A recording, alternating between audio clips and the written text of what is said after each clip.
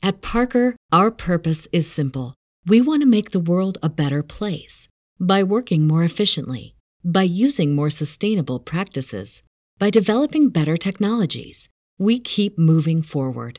With each new idea, innovation, and partnership, we're one step closer to fulfilling our purpose every single day. To find out more, visit parker.com/purpose.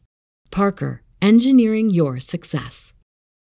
As humans, we're naturally driven by the search for better. But when it comes to hiring, the best way to search for a candidate isn't to search at all. Don't search, match with Indeed. When I was looking to hire someone, it was so slow and overwhelming.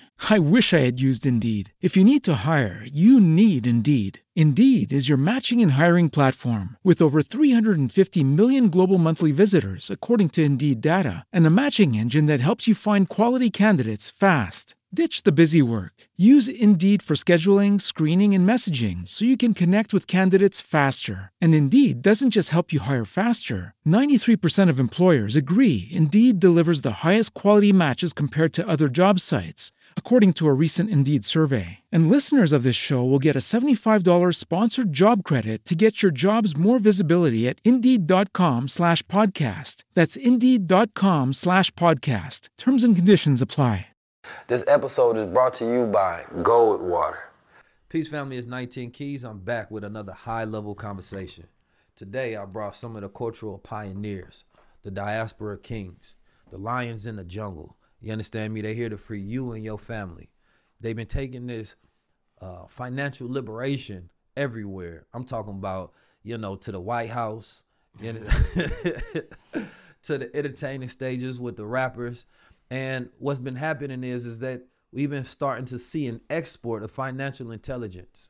And I believe that they are in the business of import and export. You understand me? To where it's not just, hip hop, right? It's not just entertainment, but it's education.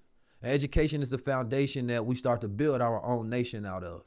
You understand me? Once you get education, then you have the instructions in order to build wealth.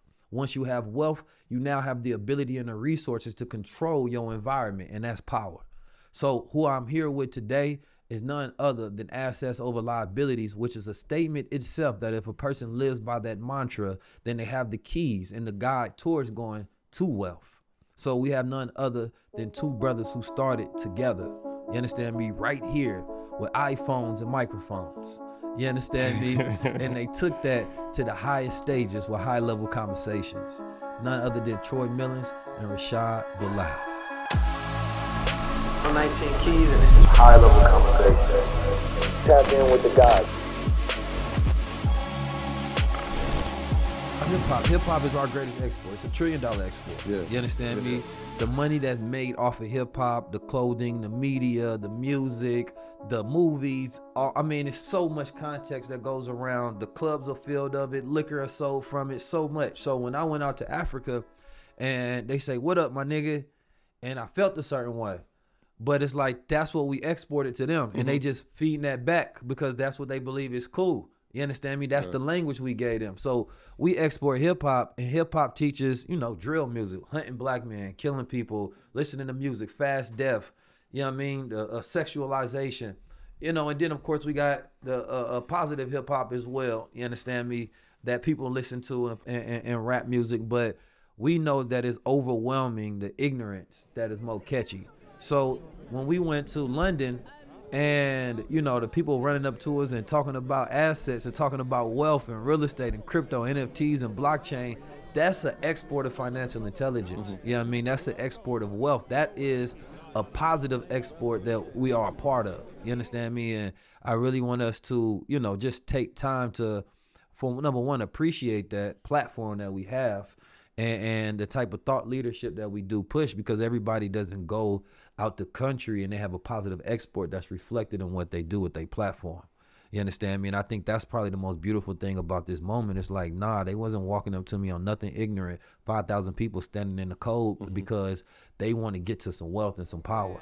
And they traveling, I'm talking about catching planes from different countries because events like this have not happened. So they didn't want to miss out on this cultural movement to set their family up for the next generation. Yeah, it's interesting because when you talk about it, while we were there in London, it was Yeah. like we've had artists and we've had celebrities come to this place, but nobody's packed it like y'all did. Yeah. You know what I mean? And it becomes like you become the vessel for that. Yeah. And so we don't take that lightly. That was always been the mission. It was like, I said, like, we're going to become financial missionaries. Where we're spreading Financial missionaries. Yeah, we're going to spread the word, not just from an American standpoint, but Church of Wealth. from a global standpoint, because the issues that are happening in America, yeah, we can relate to that, but the person in London, it's a totally set of different issues, but there's similarities. Yeah. And so rather than trying to force our ideas and force our thoughts on it, let's hear what they got to say, and let's get some native people to talk about those issues and see how we can come together to actually conquer and alleviate some of those issues. So that's ill. That's an ill comparison that you use. Yeah, I mean, when we know, like, we you know, that 2053, I always look at that just because I think it gives us a tangible goal to fight against. You understand me? Like, we need an enemy in order to fight, right? If we don't have an enemy, we get rocked to sleep and we don't even realize we in a war. So I'm, you know, when I first heard it, I'm like, damn, they always trying to put in our imagining poverty. You understand me? But at the same time, it's like, if we don't even realize there's an invisible enemy, there's a pending threat, then we go about our daily lives being entertained when we supposed to be training. You understand me? And so this 2053 looming is, and they say black people won't have no assets in 2053, or not enough that accumulate any power or wealth in this country because everybody else is going to outpace us so fast, right? And then they say, you know, our brown neighbors, our Mexican brothers, by 2073, they going to have 0% wealth. So that's the other end of that statistic. So, you know, we all in this together at the end of the day. Right. It's not just us. It's just that we're going to reach the bottom faster. You understand me? And so what we doing is an uphill battle because not only are we fighting to get and gain the attention of our people, we're fighting against the backdrop of entertainment who wants that same slot of attention, that same time slot where they listening to Market Mondays. There's some entertainment they say, no, watch my show instead. Yeah, I dropped some posts on content on IG. I'm twerking. Let's watch this instead. But it's like, that's why, you know, it's hard to make things, you know, entertaining and educational because it to the point where it's like it makes a real effective movement. You know what I'm saying? Because it's like we can make it entertaining, but you got to understand we at that part of war where it's like we are behind. We really just want to tell you to shut up, sit down, listen, take instructions, don't do nothing else, but follow exactly what we tell you to do and you will succeed. But we don't have a people like that. We rebellious as hell. So somebody tell you to do that and it's going to put you off. You understand me? So instead, you know, Dr. Collins said you have to be inspirational and educational. I was talking with Brandon Marshall about this a little earlier, is that the entertaining allows you to make people comfortable. And it's like when you laughing with somebody and you drop a jewel on them, they open. So the defenses is down. When you're serious, the defenses are up because you're critically thinking, you're overanalyzing. So when somebody telling you something, right, you putting it through all of these filters on whether this is valuable or not. You understand me? And then oftentimes or not, because we don't have a wealth-trained mindset, we going to over-audit assets and under-audit liabilities. You understand me? Like when it comes to us to spend money on something that doesn't matter, won't give us a return, we're going to over-audit that. But when it comes to something that can give you a return, whether it's a course, whether it's going to a seminar, whether it's spending this time learning something, we're going to think about that 1,000 times before we make the decision to just do it. So we have to hypnotically catch people in a rhythm of openness and relaxation. Then we can drop the jewels on them. You understand me? And then that's when we can start making some sort of headway with us. No, I agree. Well, so what do y'all think when we talk about culture? Culture is this buzzword. Everybody talk about culture. What the hell really is culture? We never really define what the values of culture, what the rituals, the rites of culture, because there's no rites of passage. Not to be a man, to be a woman, to be considered part of the culture. Now the rites of passage is money. You know what I'm saying? If you sell enough records, we consider you to be great. You know what I'm saying? You have a hit, we consider you be a part of the culture. But number one, what is the standard that says that this person is good for the culture? Because my reality now is that I'm not trying to protect the culture. I'm not even trying to be a part of it. I'm trying to create a new one. Because I don't think that the one that we currently have is worth saving. Because it's built on a negative foundation. You understand me? And we go about trying to create culture and justify culture like capitalists. You know, we become our worst enemy.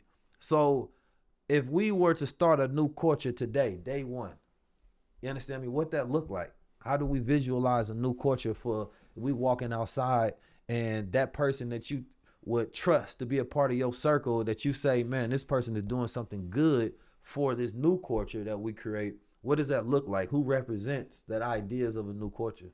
Yeah, I think as far as the word culture, it's one of these words that just gets thrown around a lot. And I feel like, in some regards, we have our culture. In some regards, we really don't have a culture. We have kind of a makeshift culture. When I say that, it's like, you look at like different parts of the world and, it's deep rooted. Like as far as like you go to India or you go to Nigeria or wherever, they have traditions as far as like how you get married, what you wear when you get married, traditional stuff. We, obviously everybody knows our history as far as how we was ripped from Africa and planted in America. And so we don't really, our culture is just kind of made up of other cultures. So like even our wedding ceremony, that's like a European wedding ceremony. That's not something that we made up. We adopted it, right? Even like jumping a broom, that's from slavery. That's not something that really should be celebrated. That's what they had to do because they had no other option. But we're not slaves anymore, so we're not jumping brooms. But I understand and I appreciate, the homage that they're paying to slavery. As far as our music, we made the music, we made hip hop, we made the blues. Like that's something that we made, but that's still new, young. It's not like that's been around forever, right? And those are all parts of different rhythmic sounds that come from, different parts of the world, Africa, things of that nature. And we just kind of put it together. So we really made a meal out of scraps, literally, like even our food, like, you know what I'm saying? Soul food, that was literally the scraps that was given to the slaves. And we made a delicacy out of it, but it might not be the most productive thing. Right. Like, you know what I'm saying? So that's probably the best example. We made the most out of the scraps that we was given, but it's still poison at the end of the day. Yeah. Mm-hmm. So it's like, all of that is good because we made something out of nothing, but now we actually have to elevate. Now we're educated. Now we're open to the world. Now we can actually understand that a lot of those things that we did previously, even though they're tradition, they're not progressive. Right. And they're not positive. Yeah. So as far as creating a new culture, I think education is in the forefront, as far as that's extremely important because that was something that our culture was never really, built on education, even though we did make education a priority as far as like, it was always part of like the civil rights movement. Well, I think we lost a lot of that aspect where it's like, let's go back to Marcus Garvey. All right, Marcus Garvey was educating people, and during that time, like he showed people how to, jump into industries, do business, right? Establish, charters around the world. Like, and his wasn't a religious organization. You understand me? It was just about men and women, having honor and value. You understand me?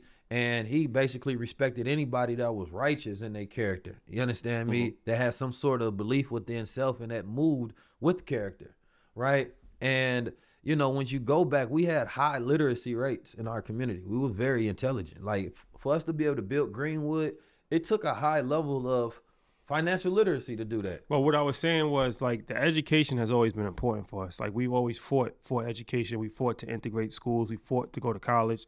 We fought for education, but there's different types of education. We always fought for the formal education because we thought that that's the pathway to the American dream. Like if we actually were educated, if we went to schools, then we would get a good job and then we could provide for our family, we can buy a home. And you see that hasn't worked. So I'm not knocking formal education because I do think that there is some level of utilization for formal education. But when I'm saying education, it's like now we have to have more broad range education. And this is what our platform was built on as far as educating people on entrepreneurship, educating people on investing, educating people on, traveling the world, the ways of the world, diplomacy, politics. These are things that we still were never fully educated on. We were educated on how to read, how to write, how to do math, different things of that nature. We were never fully educated on how politics work.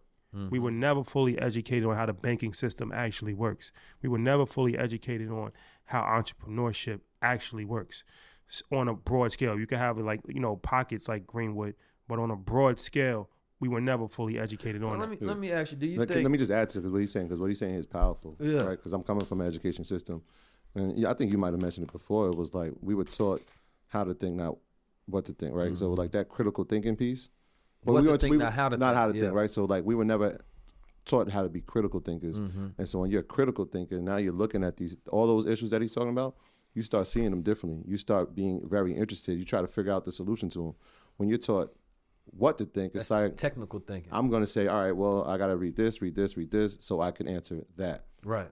You know what I'm saying? And that's what we were taught. Like even now, like kids will read this, pass this test, move on. Right. You might not have learned anything. Right. All you knew was how to take that test. Yeah. With the critical thinker is, all right, well, I'm going to figure out why they're even asking this question. Right. So I can solve my own answers, and I'll have the answer for this one too. Yeah. And then when you start growing with that mindset of to being able to critically think, that changes your mindset on everything. And to creatively think. This episode is brought to you by Goldwater. In my book, shameless plug, I talk about abstract thinking versus technical thinking. Like, you know, we learn to do things as is. We not learn how to think for ourselves. Like when we talked about on the Breakfast Club, like when you teach a student, you rob them the ability to creatively learn. You understand me? If you teach them everything, they have to do no thinking after that, right? And thinking is a deliberate thought. We don't actually think a lot. We are just operating on a rhythm and a pattern of what we already know. We're not actually taking time on our mind to put mental energy into things. That takes a lot of energy and actually to do. And so the average person doesn't actually do that much thinking throughout the day. So we're not really good at thinking for ourselves. So when we want to know a subject and opinion on something, we look to outsource it from somebody else who's already done the thinking. Right. You understand me? And so to think for yourself, and not only that, to creatively think is that child who was never robbed of their own mind. You understand me? When you're young, when you become a good student that can follow the rules, you already destroying your creative thinking. Because no student, no child wants to actually follow the rules. That's what they did to the Indians, right? They considered the Indians civilized, and civilization and being civilized is basically coming under military jurisdiction. You're now following civil code and conduct. But that's not naturalized. Who are you naturally? Civil mean you basically obeying the laws of that land, and the rulers continue that. Now they say you civilized and you can operate under their construct. So the Indians, or the Native Americans rather, because they weren't Indians, because we know that brother got lost, you understand me, thought he was in India, you understand me, after he heard the Africans had came over here. So that's just the history in there. You understand me, Christopher? We only acknowledge we out here in New York. You know, Sure. You know it's Wallace. You feel me? So Little brother in there. yeah. So bro got lost, but the Native Americans, you know, they had their own rituals. You understand me? They had their own movements. They was connected with the spirits and the land, and they understood the herbs, and they had peace. They didn't have no wars going on, but they were considered savage by the standards of Christopher Columbus, you understand me, and the Europeans that came over here. And it wasn't until, you know, they practice, what's the word I'm looking for when you kill a mass amount of people?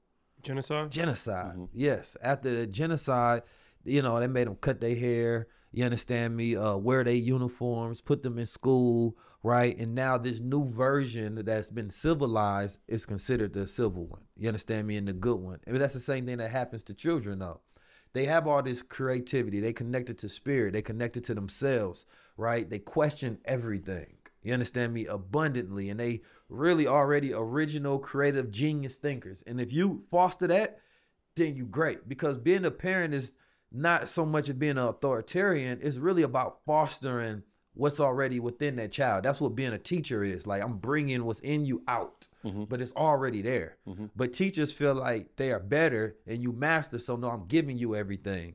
And if you can give me back what I gave you, then now you become a better person. No, you just made me like you.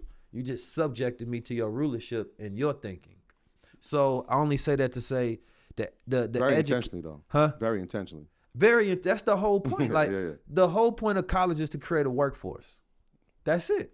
I mean, you can fancify it. You can say it's breaking generational rules, curses. You can put whatever grandma sauce you want to on it. The reality of it is to create a workforce.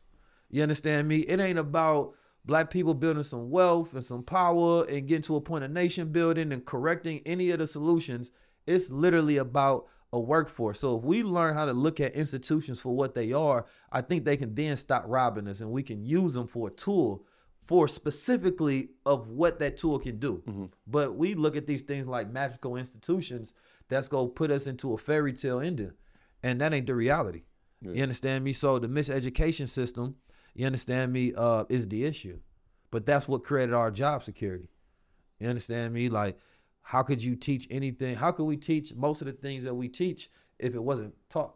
You understand me? We got to first find a problem, solve that problem, and that creates a business for us. But now, do y'all think from, you know, you have students, right? People that tap in, but do you think they're good learners? You think it's hard to teach people concepts nowadays? Is it tough?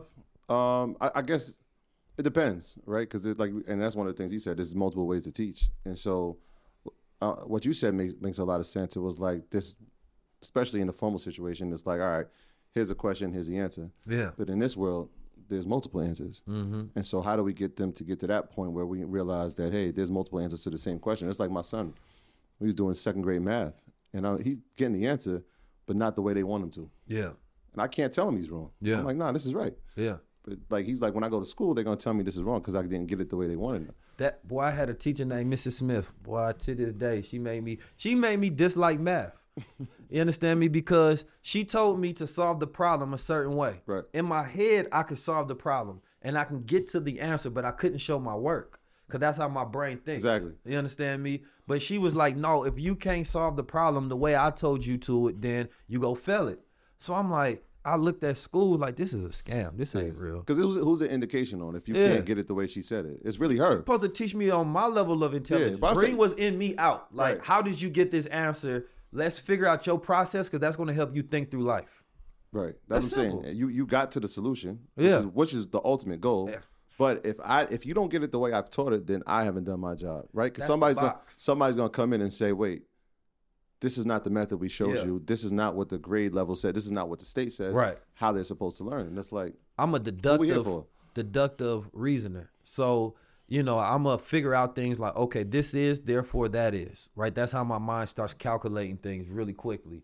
And so it's hard to show that on paper, especially when you're doing mathematics, because I never sometimes knew how I got it. And nobody actually helped me foster the understanding of my own intelligence and my way of thinking. So it was like, you will feel like you're not that smart is if you can't learn to think like other people and solve problems their way. And so the child that may have got F's could have been a whole genius. You understand me? And his genius could have been the fact that his brain won't fit in this institution because he may have a better way of learning. Mm-hmm. And you're trying to cram all my genius into a box. You understand me? And it's like, bro, my brain calculates way faster than that. Why are you trying to tell me to use these primitive techniques? But as a student, you tell him that, now you got behavior issues. You understand me? Now he got ADHD, can't focus in school. I can't focus in some bullshit. You know what I'm saying? Like, why am I trying to focus on this when it's not the best way to develop myself? Mm-hmm. You feel me? So that's that uphill battle is, and I don't think it's so much about just instruction, but more so about the mindset. You feel me? I think the mindset that we have nowadays is tough to cultivate. This episode is brought to you by Goldwater. Y'all ever heard my letter to Garcia? No. Well, it's not mine, but it's something I learned from my pops. He told me a long time ago, man. He was a part of an organization out in Oakland, California. He was the captain of his organization. It was a central head, and he was a millionaire. He had his own bakery, and it was other brothers that worked for him. And so, you know, of course, he the breadwinner, pun intended. You understand me? But then he got the soldiers. Now, the soldiers can go out and bring business to this organization. Now, he didn't have to tell the soldiers exactly what to do. It was just, listen, y'all got the leeway to go out there and bring something to the fold. Take a look around of all that's here. Look at the organization, the people, the manpower, right, the resources, what we can do with this. Think creatively, go out there in the world, bring something back. So the soldiers came back with security contracts. They came back with different contracts for coliseums and all sort of different things. The head didn't know how to do the business the soldier was doing, but the soldiers didn't need to know every single thing. And he called that concept taking a letter to Garcia, where it was like, if I tell you to take this letter to Garcia, if that's my only instructions, here's the letter to Garcia. Mm-hmm. Boom. Go ahead, take that, brother. Take that to Garcia. You understand me? What you gonna do next? Come back, get another book to take to Garcia. Yeah. See, that's the mind of a person who's not gonna make excuses. But if you give one person a piece of information, you understand, you take that letter to Garcia, Now, let's imagine you the type of brother, you gonna be like, man, who the hell is Garcia? How do I find him? How do I get there? I ain't got a car. I ain't got enough information. That's not how you're supposed to operate today.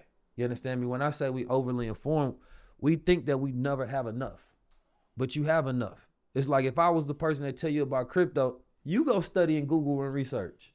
You understand me? And then you will wait till you get the next opportunity to talk to me to try to get the answer. So the gap between you getting there, you using me as your excuse. Instead of, there was a time where young men were willful, and that story came from, it was a soldier actually in wartime. And the general told him to take this letter to Garcia. Now this person was across the battlefield, damn near impossible to get there. But the soldier didn't ask like, man, how the hell I'm gonna get there? I know this is important for the war, but how the hell I'm actually gonna get through this battlefield? I might get killed. But the soldier said, give me the letter, I'm gonna take it. No excuses. He went across the battlefield. He delivered that letter to Garcia. You understand me? And they was actually able to win that battle, right? And in life, people don't have that willfulness to just go out there, be focused, commit themselves, be determined, and do it against all odds. We look for every level of excuse as a reason on why we don't go to the next step and come to that next level. And in organizations such as yourself and mine, you got to have people around you who go-getters. You understand me? Who just take them letters with no excuses and they come back with the results. You understand me? Like, that's one of the things with my students. I'm like, yo, just after I give you a lesson, you got to come back with results after each one. Like, I'm just not church. So I'm not here to just talk to you and give you motivation. If I gave you some knowledge, you should get you some results after that. Then come back to the Garcia room with that letter complete. You understand me? Every time you got to deliver that letter. But how much of that is trust?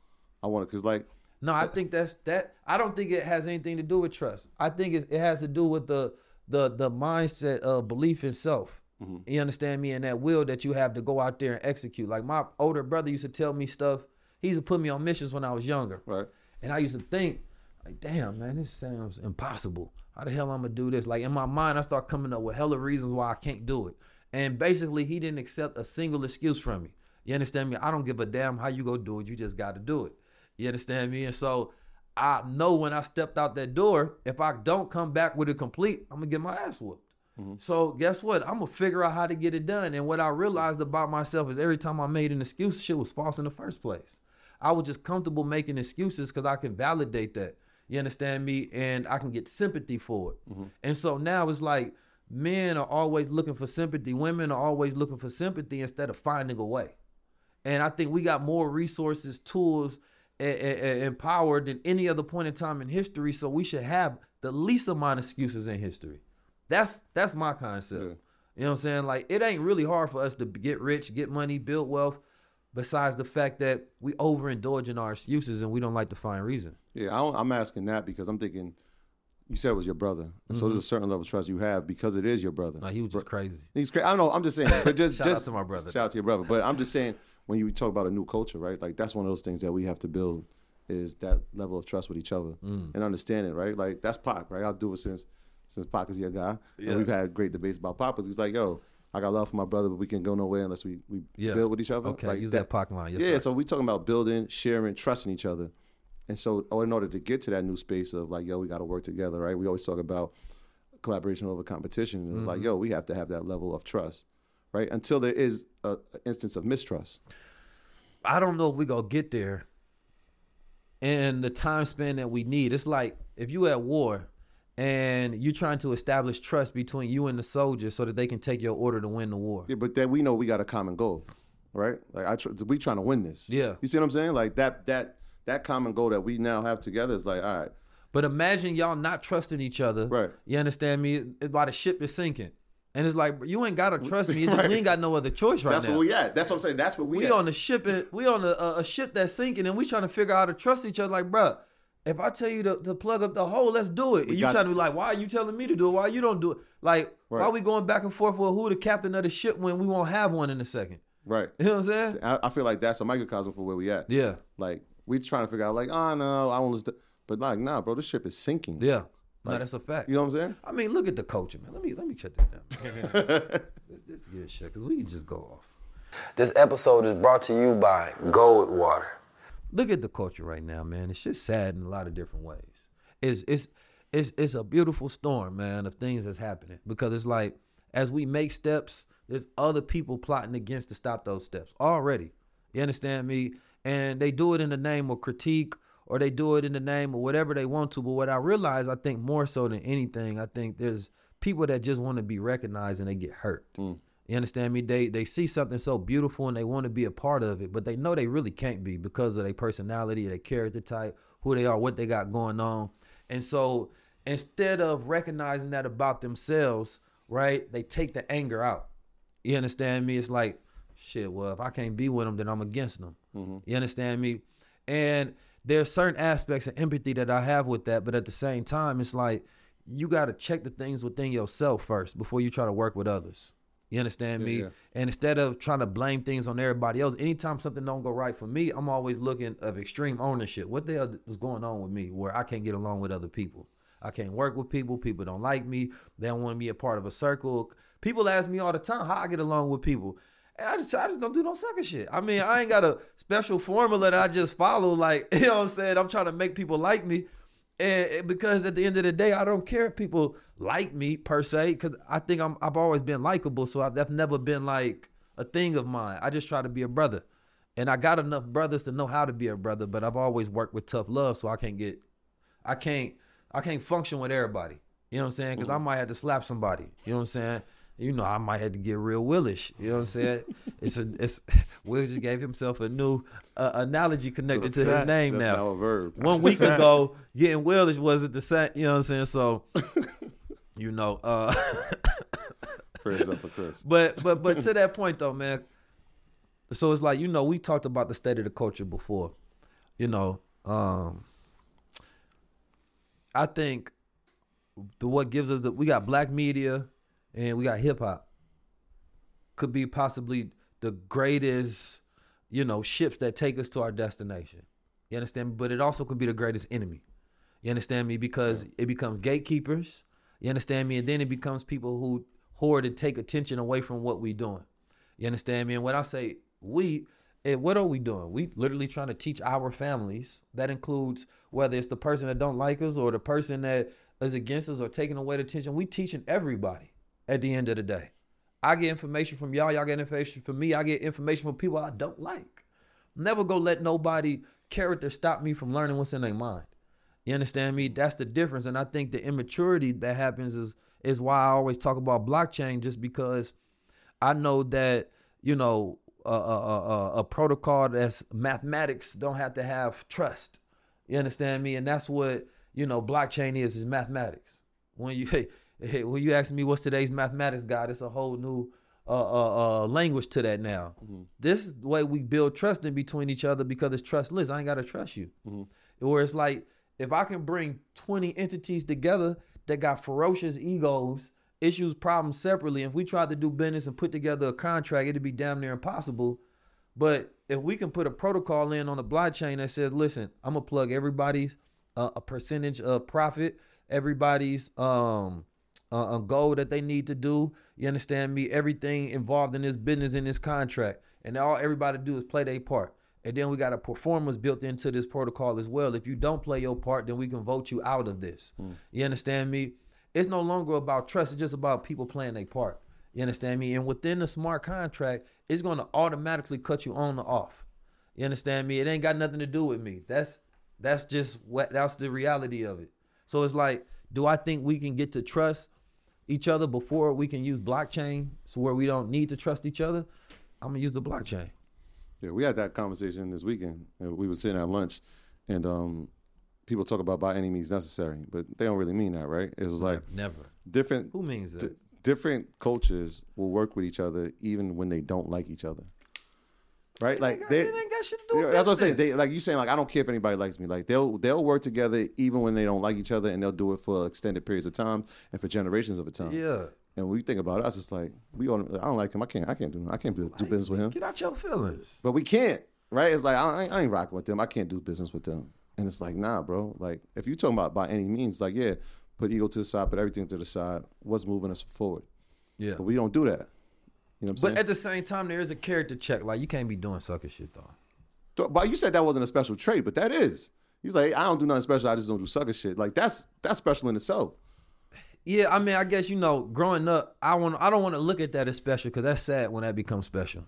You know what I'm saying? That's what we at. Like, I think that's the issue. It's like, if not doing something sucker is special, then it's like, then you look around and be like, damn, it's only special because everybody else is suckers. You know what I'm saying? And of course, perspective is, to each his own, to where one person may think, doing something weird is commendable. But I think now if people just justify it because they say, oh, well, I don't have any other choice. It's kind of one of those things. They're like, I can't do what y'all do, so I'm going to choose the weird route. That's how rappers are nowadays. You understand me? I'm not lyrical, so I'm going to paint my nails. I'm going to get tatted everywhere. I'm going to wear purses, dresses, whatever to get attention. Because guess what? This is my new rock star persona because I can't do the lyrical Nas, Kendrick, Jay delivery. So I think that's how it is. Maybe we the Jays. People gonna be mad at me now. No, you said it right. Keep going. The Jays, the Pacs, and the Nases. You understand me? Y'all choose who Jay and Nas over there. You understand me? And everybody like, well, shit, I can't be that. So I'm gonna be, give me a bad rapper. What's the little dude who made the Gucci song? Who's a bad? Oh, Lil Pump. Lil Pump. That's a good example. They gonna be a Lil Pump or something. You understand me? Yeah, I mean, I think it's one of these things where the easiest thing to do is just be yourself in this world, and I feel like that's something that a lot of people struggle with. No, I think the hardest thing is to be yourself in this world. Now, this world. Well, I mean, I guess it's all about perspective, but I feel like when you're not being yourself, then you're acting, and it's only so long that you can, like what they say, it's only so long fake thugs can pretend. Yeah, right? But that's not even just thugs; that's just people, just in general. It's only so long that you can play a character. Eventually, you're going to fall off because you're not that person. And I feel like people feel like if they're not getting the attention that they need or that they want, then they start to be somebody that they're not. Or jealousy is a disease of the heart. So, jealousy is shown in many different ways. Like, if you look at Macbeth, that's one of the greatest plays ever written. And you watched it, Denzel? I didn't see that yet, but I definitely want to watch it. But, it's a story of jealousy. And people become jealous of other people. And instead of actually saying that they're jealous, they'll disguise it in a way of critique or criticism or going out and doing stuff. And it's like, when you really get to the root of it, it's like, what's the real issue? Oh, I'm not friends with you. I'm not on your platform. I don't have a relationship with you. You're getting too much attention. I know more than you, and people are giving you the credibility that I personally feel like I deserve. Like, you know what I'm saying? So that happens all the time. But the problem with that is that you're never gonna become bigger than that person. And that's the part it's a never ending cycle of frustration. 9 times out of 10, the people that are jealous, hating, and doing all of this, they're never gonna become bigger than that person. Like, you know what I'm saying? So it's like now you literally are living in misery, praying on somebody else's downfall, and every single day you got to see that they didn't actually fall. Yeah. And now it's just making you even madder inside. Yeah. Nobody ever hated their way to success. It's not a successful blueprint. At Parker, our purpose is simple. We want to make the world a better place by working more efficiently, by using more sustainable practices, by developing better technologies. We keep moving forward. With each new idea, innovation, and partnership, we're one step closer to fulfilling our purpose every single day. To find out more, visit parker.com/purpose. Parker, engineering your success. As humans, we're naturally driven by the search for better. But when it comes to hiring, the best way to search for a candidate isn't to search at all. Don't search, match with Indeed. When I was looking to hire someone, it was so slow and overwhelming. I wish I had used Indeed. If you need to hire, you need Indeed. Indeed is your matching and hiring platform with over 350 million global monthly visitors, according to Indeed data, and a matching engine that helps you find quality candidates fast. Ditch the busy work. Use Indeed for scheduling, screening, and messaging so you can connect with candidates faster. And Indeed doesn't just help you hire faster. 93% of employers agree Indeed delivers the highest quality matches compared to other job sites. according to a recent Indeed survey. And listeners of this show will get a $75 sponsored job credit to get your jobs more visibility at Indeed.com/podcast. That's Indeed.com/podcast. Terms and conditions apply. It's not a successful blueprint, like, you know what I'm saying? But for some reason, people don't understand that. It's way more successful to actually lead with positively, lead with collaboration. That's where all the success is. 'Cause then people want you around. Yeah, lead with service. Then they invite you in rooms, give you keys to different doors. Yeah. And because they know by proxy of me introducing you to somebody else, they get that benefit. Like, yo, you introduced me, they hella cool. Yeah. You understand me? But if you got a reputation of not being a good person, nobody wants to introduce you to nobody, especially not an opportunity. Like energy attracts other like energy. So if you're a positive person, you're going to be around other positive people. Positive things will happen. If you're a negative person, you're going to attract negative people. This is why when you see hater, 9 times out of 10, their whole circle is haters. Mm-hmm. You don't see a hater around a bunch of people that's doing their thing that's positive. That's a fact. You know what I'm saying? 9 times out of 10, you see a hater, everybody around him is on that same type of time. Yeah. You see somebody that's really moving and shaking out here, 9 times out of 10, everybody around him is on that same type of time. Because you can't, they don't attract the same. Yeah. And the rooms that you're going to get for that positive energy is going to be much more beneficial than the rooms you're going to get for that negative energy. Because there's going to be room for the negative energy, because there's always going to be a level of toxicity that people just like to enjoy. Yeah. But that's entertainment. People will just use you for entertainment. It's not actually going anywhere, though. It's not going to lead you to anywhere big, but you could actually get some eyeballs and some ears because it's entertaining. But what's the end goal? Yeah, I think oftentimes people don't even have a big enough vision for the rooms that they want to get into. Mm-hmm. You just want to be there. You understand me? If you don't have a vision, it's like I would feel guilty if I'm just going places and I don't have a way to capitalize and use this for something. Yeah. You know what I'm saying? Like, and you know, I was always taught usefulness determines your value. So like, if this not useful to me, it has no value to me. And that's just the reality. And a lot of people trick themselves because they are entertaining themselves, but they make it seem like they're doing business, you know? And that's a complex that you got to break out of. But that jealousy frequency is not something that's easily seen within self. You understand me? Because I think for me, it was the grace was having a lot of brothers and sisters. You understand me? I have an older brother and I got younger brothers. I got somebody up to look up to and I got people to teach. You understand me? So I understand the dynamics of both.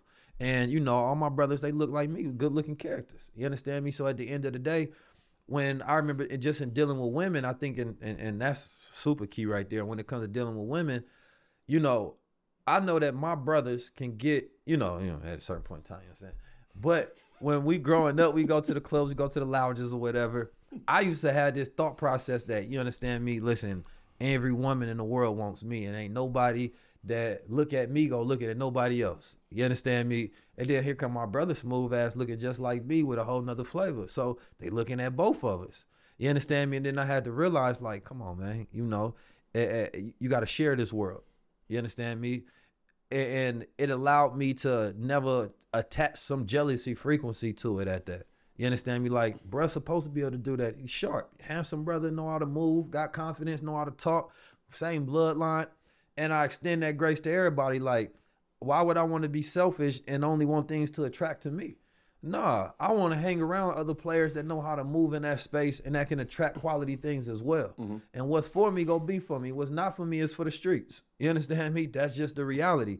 But I don't think enough men learn how to talk to women, be around women. And I think really that comes at the core of a lot of issues as well that people don't see. It's the insecurity. Yeah. You understand me? When they can't bring... It feels like when you got a light that shines bright, you understand me? People always feel like they can't shine as bright as you, but they not supposed to compare their light. You know what I mean? That's what people lose a lot. You understand me? It's like, I might be a sun, you might be a light bulb, but we ain't in competition. You might light up a room, I might light up the world. You understand me? But light up your room and enjoy that light. You understand me? And then once you learn how to produce more illumination based on the work, your intellect, you understand me? Your prowess, your confidence, then that's when you move to that next stage. But instead of being jealous of a person, learn from that person so that you can get on equal ground and go farther. Yeah. You got to prepare for that stage though too, because a lot of times people they want to acquire success, right? And if they somewhat achieved what they thought was success, they don't have a plan after. Like what happens next? Yeah, it's the same thing like you said. What you admire and you sought after a girl. Once you get it, now what? Do you know how to treat that girl? Do you know how to take care of her? Do you know how to be a man in a relationship? Do you know these things? Yeah. Like nobody's prepared for that, but everybody wants it. And the money issue. Getting money could turn you to a sucker. You understand me? Because you never had the opportunity to finance your suckerness. You understand me? Like for real. When you got nothing to do and you got money, you just start doing shit just because you can finance little dumb thoughts. I mean, I don't think the money turns you to a sucker. I think that's already that's your character. It just magnifies your character. It magnifies, but it finances it. You know what I'm saying? Like you can now like shoot content about stuff. You can go travel and you can finance certain thoughts and you feel like you can afford it because you got the money. Where like when you broke, you may be more humble and not do certain things because you feel like you can't afford to do that. I still got to network with people. I got to build with people. I can't do this. This ain't gonna work. Once you get the money, you feel free enough to live that aspect of yourself, and you stop listening to other people. So you become, deaf to people trying to help you with your ego because you feel like you got it all now. Mm-hmm. And I need to listen to somebody. I make millions of dollars. You understand me? And when people start measuring themselves by their money instead of their character, that's when they lose. And I think that's probably a big issue. It's a lot of people with money right now, but they ain't got no character. You ain't got no power. Nobody really likes you. The women don't like you. It could be a brother broke, and she looking at his energy because he got more confidence and spirit. You understand me? He believes in himself in a different capacity. He not comparing himself to nobody else. So you can just bought her a Birkin bag, but she gonna go with the brother that got confidence, that can make her laugh. Mm-hmm. You understand me? Because you start doing all this sucker corniness because you start measuring your value by your money. And this person still measuring themselves by their spirit. That's a different type of game. Mm. You understand me? Yeah. I'm from Oakland, so, it's just... You was who you was before you got here. That's a fact. That's a fact. But pivoting, man. This episode is brought to you by Goldwater.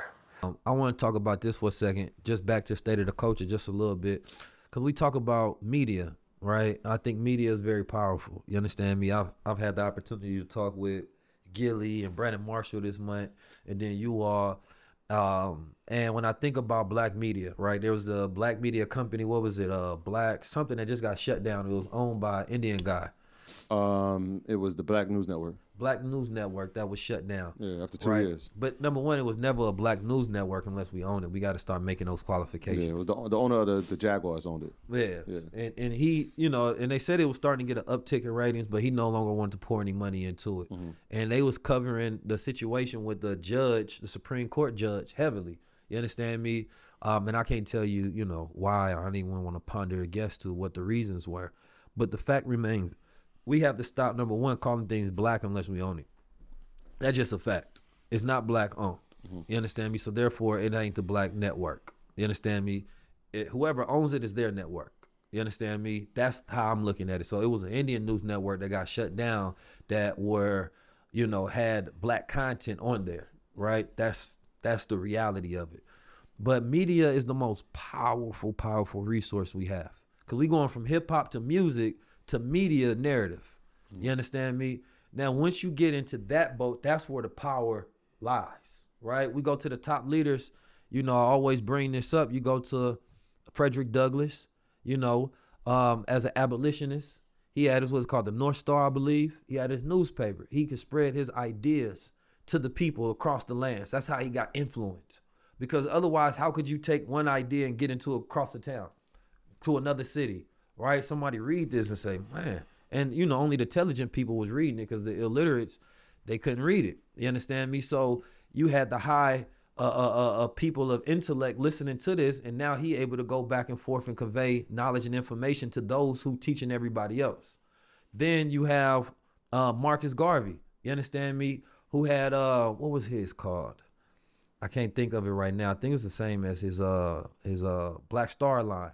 You understand me? But he had his own newspaper. You understand me? That's how he was able to get his message across all of those chapters on social media. So how the hell he get thousands and thousands of followers and chapters around the world? Today you go look at that Ghana flag and that Black Stars because of Marcus Garvey. His ideas spread globally, right? And then you had Malcolm X, right? Malcolm X founded the Muhammad Speaks.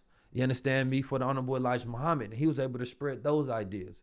Then you have the Honorable Minister Louis Farrakhan, who founded the Final Call. Now he was able to spread those ideas, right? And so when we talk about media is the most powerful tool when it comes to the reformation of our minds. You understand me? And today, where you have rappers, entertainers, influencers, just because I look at this like we are going through cycles of evolution that we might not even realize, right? Where we go from like Web 3, Web 2, Web 1, Web 2, Web 3, where it's read only, read and copy, and then own the data. Right? Everything is going towards this revolution of we have to own this now. And that's all people, organizations, corporations, all they realizing there's no way I should set up anything where it's dependent on anybody else. COVID is making us realize this more because during COVID, we had to get supplies from China and masks at different places. And there was different governments that was dependent on other governments who may not have been as friendly and who was charging different taxes and prices at different levels. And this was supposed to be a pandemic. There was different neighborhoods in America, black people specifically as well, that couldn't get certain supplies and resources, dependency, right? And then, you know, you fast forward with the supply chain issues and the war in Ukraine, everybody's looking at what's happening in Russia, right? Russia getting squeezed with all this economic warfare, and these other countries looking like, damn, what if that was us? What if we made a decision and the nuclear cabal decides to squeeze us and put sanctions on us? So let's make sure that now we have our factories and our ownership in-house. Let's make more of our own thing. Every country is doing that. Every company, corporation, all of them are deciding to make more, right? Depend less. So it's not just something that's we looking at on, you know, a black and white America level. This is a global level scale thing that's happening, right? New formations of community dependence and, you know, interdependence within self is what's happening. Everybody becoming a prosumer. Produce what you consume. Produce what you consume. So now we at this point where the next import that we have is going to be media. Our greatest next import is media. We can export all the influence, ideas. I seen Elon Musk talking about creating a social network. Why would you be a billionaire on a platform that's censoring you when you can create your own platform? You understand me? Kanye West said it. Why would I take $100 million to bring Donda Media to Apple when I can create my own media company? It doesn't make sense. You got $1 billion and you don't say, I'm going to put all this money into the talent and my peoples and the peoples around me and I own it. Because then you can broadcast whatever message. Then Fox News or whatever message that you think is fake or you think not giving you a fair narrative, you create your own. Can't suspend you from that. Yeah, you can cancel creators, but not owners. You understand me? You can't cancel an owner, that's mine. So when we talk about media today, what do you think, what's the future of media look like as far as it being a resource for our own liberation? I think it's extremely important. And you know, the thing that we have now that they didn't have before was social media. So, you know, that really has transformed everything. Been able to get, you know, messages across the world for a low barrier of price, free, really. You know, think about it. Previously, you know, you have to have thousands of dollars, even millions of dollars to print up, you know, magazines or to print up, you know, newspapers. And then you actually have to distribute the newspapers. You got to have some, you know, a whole warehouse. There's a whole supply chain for that operation. Now you can actually just make, you know, an Instagram post, put it out there, and 10,000 people can see it instantly. So that changed everything. Changed everything. You know, y'all brothers so powerful. I just realized y'all the only brothers got their media logo in my podcast. Welcome to EYL Network. The big welcome sign. That's the big welcome sign. Yes, one of many. This has to live somewhere. One of many. One of many. Yeah, but now the media is where it's at. You know, that's our focus. Everybody has different parts to play, but, you know, starting as a podcast, then growing to a media company, understanding that, you know, there's different messages that need to be put out there. And, you know, it's a way to impact the world through providing information, through giving people a voice, through uplifting. And I feel like, you know, media is one of the most important things that there is in the world. Like you said, that, you know, you can really shape the hearts and the minds of people. You can decide the algorithm. Like once you get the ability to decide what's cool and what's acceptable, that's different. Because it's like now you can't say certain things in media because you know the gatekeepers of media not going to reward you for that, essentially, right? They're going to shut you off. And then it's like, I'm talking to, you know, some folks that control a lot of media, and they were saying basically, you know, we can't put too much intelligence on our platform because we're going to lose our audience. You know, we going for the lowest common denominator. We got to connect with people right there at that level of ignorance and then try to sneak a little candy in the medicine jar. But it's like, they like, Keith, sometimes you too high level. And I'm like, number one, I don't think it's true because I reached the streets. I just think that you've never gave enough time to actually, you know, be in my shoes and spend time with the type of communication I have with the people. Because I've been in all hoods throughout America teaching, all throughout the world, and I have impact and effect. But I think what it is we get so comfortable with the way we do it, we really don't want to, you know, give any, what's the word I'm looking for? It's just the fact that when you used to nigga shit, and I'm gonna use that because as Sister Soldier say, nigga is a person of any people that is ignorant and not, and don't have the ability or willingness to grow. You understand me? So I don't use that in context to our culture. I use it in context to a mindset. You understand me? And a character. But it's like, the way I see it is that it's impossible for us to get to the place that we need to in the time frame that we need to if we only taking baby steps. The conversations have to go high level. You understand me? You can meet people in the streets and you can wrap them up with a little bit of motivation, give them a little bit of game and things of that nature. But when we talk about what the change in that community gonna be 10, 20, 30 years, that's not gonna change that community. That's not gonna get them some wealth, some power, and change generations from there, right? We know that the context, you gotta strip people of their environment, give them a new culture and identity, a new belief system, literally, in order for you to really see some change, because we need soldiers out here. Where it's like, bro, it's what you need to do, listen. But we getting so far away from that, and we're trying to entertain ourselves into success. We're trying to entertain ourselves into wealth. That's not gonna happen. Ain't no people ever entertain themselves into liberation. It's not gonna happen. We go feel good about our legacies as we working with the intentions to produce some sort of change. But when we look at the reality of the next generation, they gonna be faced with the fact that we didn't do enough or we didn't do it the right way. And each generation is gonna be fighting worse because the next generation is used to those same tactics and tricks. Either you gotta automate the system for everybody, or you gotta separate yourself from those who not ready to go to that next level. Because with organizations, one of the biggest issues is the initiate phase.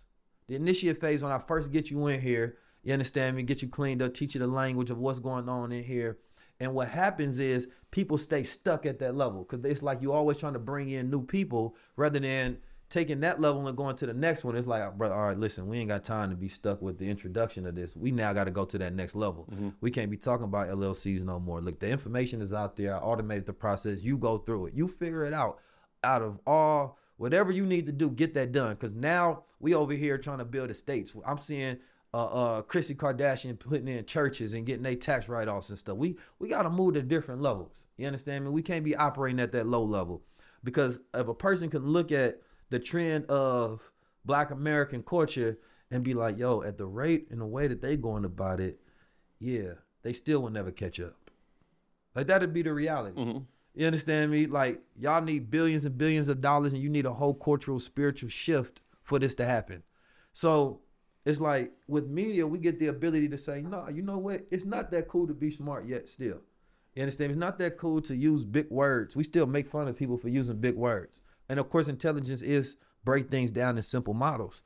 But at the same time, we got to not be afraid of, higher level conversations and higher level concepts. I think that's happening though, right? If you think about what we're doing, right? It's like if we walk out in the streets, nobody has any idea. Like if they don't know us, they have no idea what we do, right? They looking at us. The judgment is like, yo, they got hoodies on, they got J's on, or they got Pumas on, right? They like, yo, who are these guys, right? Yeah. And then when they hear us speak or we tell them what we do, if they've actually been in tune with what we do, it's like, oh, wait, they made this cool. And all we did was take it from what we saw in hip-hop. It was like, all right, when I listened to Nas when I was 10 years old, I knew his lyrics by heart, but I didn't know the understanding of it. Shout out to Nas. Right? By 14, I'm starting to get a grasp on it. By the time I'm 20, now I can execute on some of the information. Yeah. It means more to me. I had time to digest it. I had time to mature. Now I can understand these things on my own. And so like right now, we in that phase where it's like we're giving information, right? People are grasping it very quickly, but what they're doing more than what we did with the music was they're executing a lot faster. And so that phase is happening a lot faster. So we're seeing that, and it's becoming the cool thing, right? When we go to places, people are telling us like, yo, I just got my first piece of real estate. Like, we was in Hollywood, and it was like A-list actors. Like, yo, I got a truck fucking with y'all. You know what I'm saying? Like, it's happening. They're getting the information. They're executing a lot quicker. So it's becoming cooler to be in this space, right? Because now it's like, all right, there's value in it. It's changing not just me, but it's changing all the people that I impact as well. Mm-hmm. No, I mean, you know, we're a byproduct of that success, right? Yeah. You know, known literally for, you know, being thought leaders and teaching and educating people, you know, through financial liberation. You understand me? I'm always trying to push the envelope because I want to see at what speed can we really go if we don't take for granted that we're being successful. You understand me? If we start thinking we're successful, we slow down a little bit. Mm-hmm. You understand me? So I think it's dangerous to start counting your wins. You understand me? It's like you in a battle, you got 1,000 battles to go, but you counting the last 100. It's like, don't focus on that right now. Yeah. You got 1,000 to go through. That's key. You understand me? Because you might burn out after the next 400. Yeah. You understand me? And that's a common theme. They see us and they're like, man, y'all never stop. Yeah. Like, yo, remember what y'all just did last week? Like, why aren't y'all celebrating that? And it was like, nah, I had down because the purpose is much bigger. The vision is much bigger. The pursuit of what we know can happen is way bigger than us to say, all right, well, that was great. South by Southwest was amazing. Yeah, we should applaud that. Nah, man, we got a vision for 2023 that we still got to execute. This thing's a 2022 that we got to get done. Yeah, I mean, because, shoot, I don't think we go get no greater speeches than what our ancestors have laid out. You know, Martin Luther King gave some amazing wealth speeches. Malcolm X gave some amazing. Honorable Mr. Farrakhan brought 2 million black men together. You know, the Honorable Elijah Muhammad was teaching in different countries and sending people all over and creating. And he had, you know, I remember that it was one video, Savior's Day, the brother was talking about the $50 million revenue that they did this year. You understand me? With trust and buildings and, you know, they had the plane, the import, the export, the schools, the newspapers, all of these different things. So it's like, with me personally, I think what it is I've experienced black men with power and wealth already, and then I've seen it fall. Mm-hmm. So longevity is what I'm impressed with, and unity is what I'm impressed with, because those are the two things I haven't seen. Mm-hmm. You understand me? Unity is the one thing that I haven't seen, and I'm talking about unification long-term to where there's no reason at all we can't huddle together and produce $1 billion. There's no reason, especially with what's out there right now. You understand me? If we can watch as a culture, guys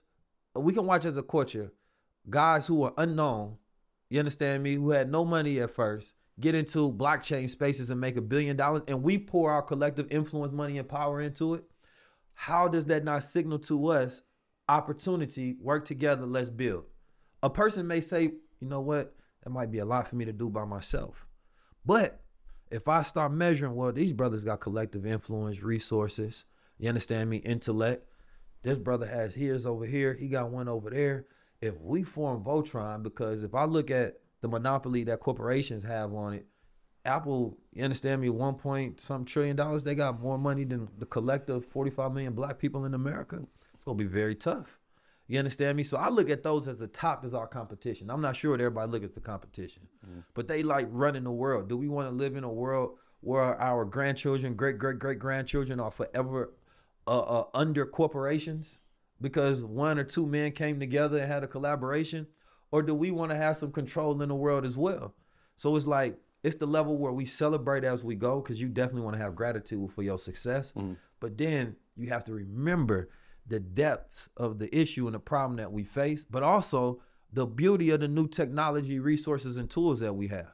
It wasn't a time before where there's this many black men and women with media platforms that can reach millions of people. That is billions of dollars already. It's just, there's never been a round circle to be like, yo, you know what I'm saying? You know what I'm saying? We speaking in tongues. Let's do this, that, and the third. Yeah. And then boom, all of a sudden the trajectory is pointing to one collective energy. And then we take that billion, because it ain't about just making the billion, it's about what we do with it. Because I haven't seen dangerous money yet. Not from our culture. I haven't seen dangerous money yet. Because, you know, imagine a billionaire from your neighborhood. The next time you walk through that neighborhood, it looks like the future. You understand me? It's beautified. They own everything in that neighborhood. You talking about future hubs, resources, no more food deserts. I mean, like, you can change. And don't get me wrong. It's like, okay, $1 billion is enough for you to stick to something if you got a dangerous mind and implement that 100%. So it's like if you get $1 billion and then you waiting for $2 billion, no, I need $5 billion, no, I need 10. You go forever try to stack money before you really get started on doing something. Mm-hmm. So it has to be built into the gradual stages. Because if we can do this at this level, I don't know if y'all got 100 million, but I ain't got 100 million. If we can do this at this stage, what is the possibility if we properly fund it? Yeah, that's a fact. That's because if we are the living examples of no excuses. True. If you have more resources than us and we doing more than you, what's your excuse? It has to be that either your mind or your heart ain't in it. That just ain't your passion. So if you say you for the coaching, you for the people, for the diaspora, put the resources behind us then. Let us get to the goal then. That might not be yours. You understand me? We might, you know what I'm saying? Let me talk to a Kanye and a Robert Smith, and we have different plans that can go, because it gotta be the older generation and the young generation working together. We not enemies. Old men for counsel, young men for war. That's how it goes. We're going to have creative ideas. They're going to be rigid in ways to where they have wisdom that we ain't going to be able to see certain things. We have to be open enough to take that guidance, and they have to be open enough to listen to these new creative ways in which we can go into new industries, and it'd be like, yeah, you can put $100 million into these HBCUs, okay? But then also, what happens if you put $100 million into these independent programs that we can run across the nation? We can start creating change absolutely right now. We can teach these models of stocks and crypto and Forex and automate machines and a whole bunch of other different things, and we can start turning out results ASAP. We can challenge every institution of power. I know, I'm going to talk that big talk, but at the end of the day, that's my ultimate goal. It's like a person may be like, all right, Keys, why don't you do this, that, and the third? You got to be patient. Let me get to that point where I can fully fund the thoughts and ideas, and I'll do it. Because I'm not trying to do it to look good in front of the people. Where they be like, oh, I like what Key's doing. I done felt that energy before, and I don't mean nothing. You understand? Because at the end of the day, for whatever reason, I was given this mind where I'm always looking at the bigger picture. I could never be satisfied with the smaller picture. And I don't know why. Even when I was analyzing the Will Smith situation, I like slapping people up too, but I'm always looking at the bigger picture. You understand me? After we done with the slap, and the hand goes back, and I'm sitting in the seat, and I'm thinking like, it's what we do with our platforms. This is what we do when we get on them stages. Yeah. This the messages. You understand me? This is the height of our power. This is the height of our caste system of when we get millions of dollars. We talking about each other, and we gotta, assault each other on TV. That's the height of culture. That's what we celebrate the next day. That can't be it for me. You know what I'm saying? That ain't high level. That's low level to me. You feel me? And so protection is not something you do afterwards. That's revenge. So protection is what you do before. So if we want to protect the culture, then we have to set up institutions right now, so we not going to generations to come and trying to get revenge on the things that happen because we ain't set up enough things for them to have success and power. You know what I'm saying? Yeah, that's powerful. I mean, that's interesting, that protection thing, because that was one of the things that was brought up. And in my mind, I'm like, if protecting my family at all costs and protecting my women at all costs, I can't jeopardize myself. Here's the thing. It's kind of productive. It's more so about, there's a guilt that people carry when you're not protecting your family. And so you got to get revenge because you were living your life in a way. Like, for a man to protect his family, you got to, for him to really protect his family, you got to have love out there, respect, or be feared. You understand me? Because that's going to be the reflection that he grants that shields his family as well. Mm-hmm. His wife is loved because he loves, so somebody go protect her. She out there, nobody go do nothing stupid, or he respected, so I ain't go talk about this, man. You understand me? Or he feared, like, it's repercussions that come behind if I do this. But if you're not setting up that character, that persona for yourself, that legacy, and the way that you move, then they out there unprotected. They could be harmed at any point in time. Then when something happens, you got to do something stupid to go get revenge. So protection is not what happens before. You setting them up not to be touched before. Mm-hmm. Like, if our black women are getting disrespected, you understand me, all over the world, is because it's something that we haven't done yet, to where the rest of the world don't fear, love, or respect us enough to not treat our women in that quality or condition. You understand me? So that's my point of it. And at the same time, the core of American culture, there's nothing more normalized than violence against black men. In every aspect of culture, media, TV, music, streets, like from slavery to prison to police. There's nothing more embedded in American culture at the beginning of it till now than violence against black men. Mm-hmm. So I'm just not impressed by it. That's just my take on it. Yeah.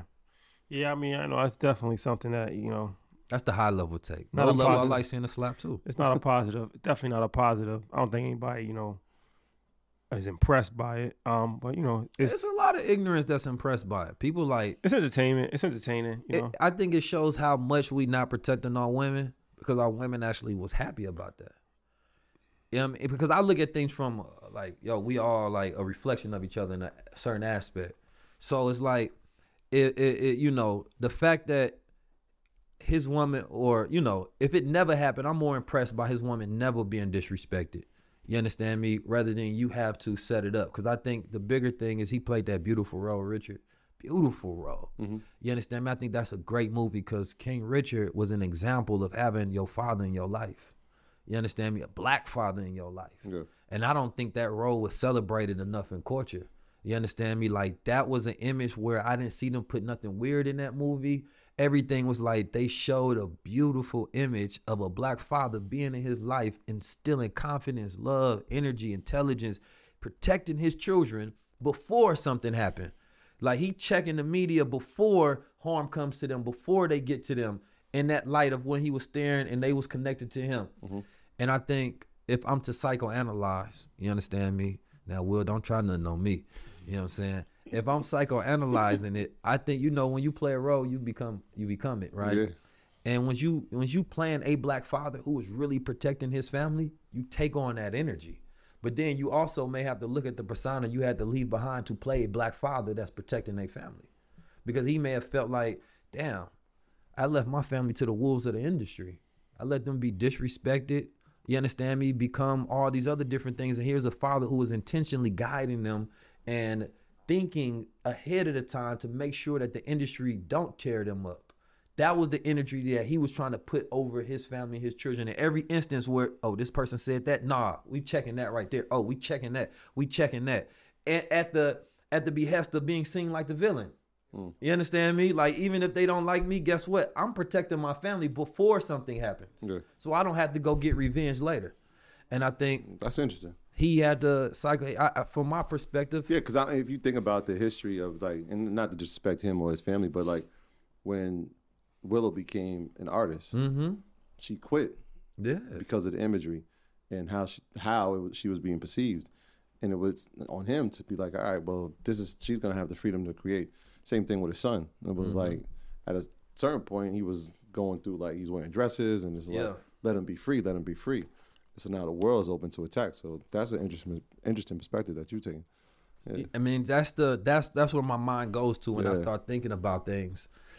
And so I think that we just have to, we got to do better, number one, at forming families. And you have to understand that the industry is not normal.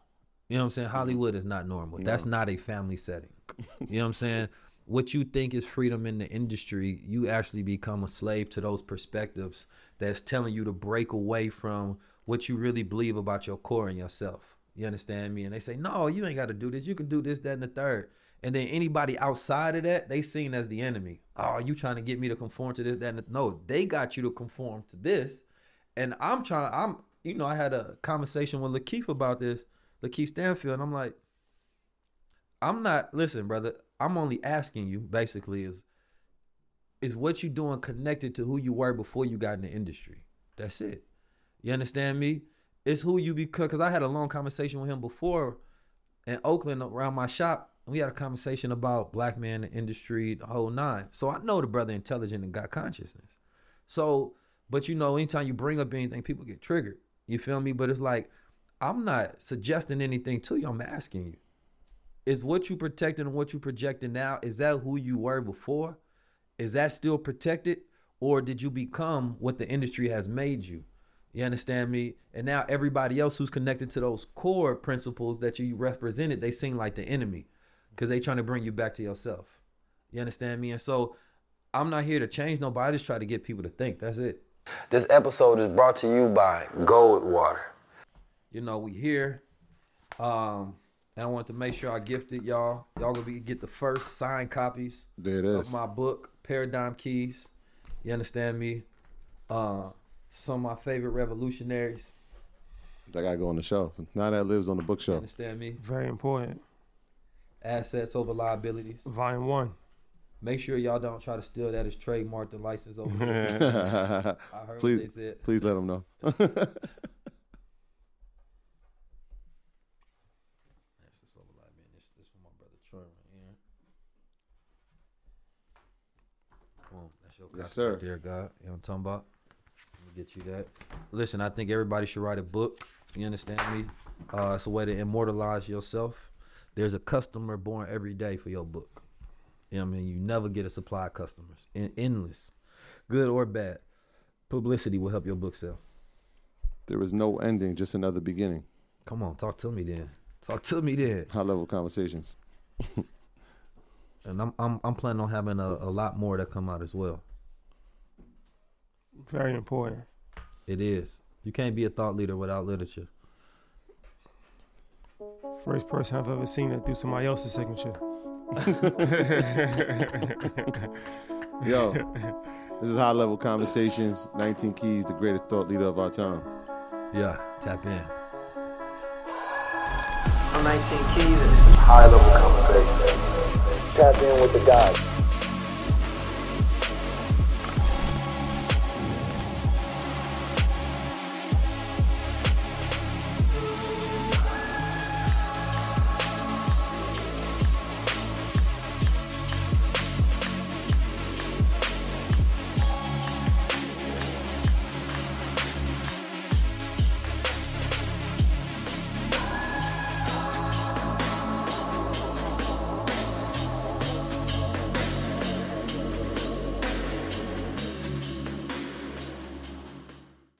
At Parker, our purpose is simple. We want to make the world a better place by working more efficiently, by using more sustainable practices, by developing better technologies. We keep moving forward. With each new idea, innovation, and partnership, we're one step closer to fulfilling our purpose every single day. To find out more, visit parker.com/purpose. Parker, engineering your success. As humans, we're naturally driven by the search for better. But when it comes to hiring, the best way to search for a candidate isn't to search at all. Don't search, match with Indeed. When I was looking to hire someone, it was so slow and overwhelming.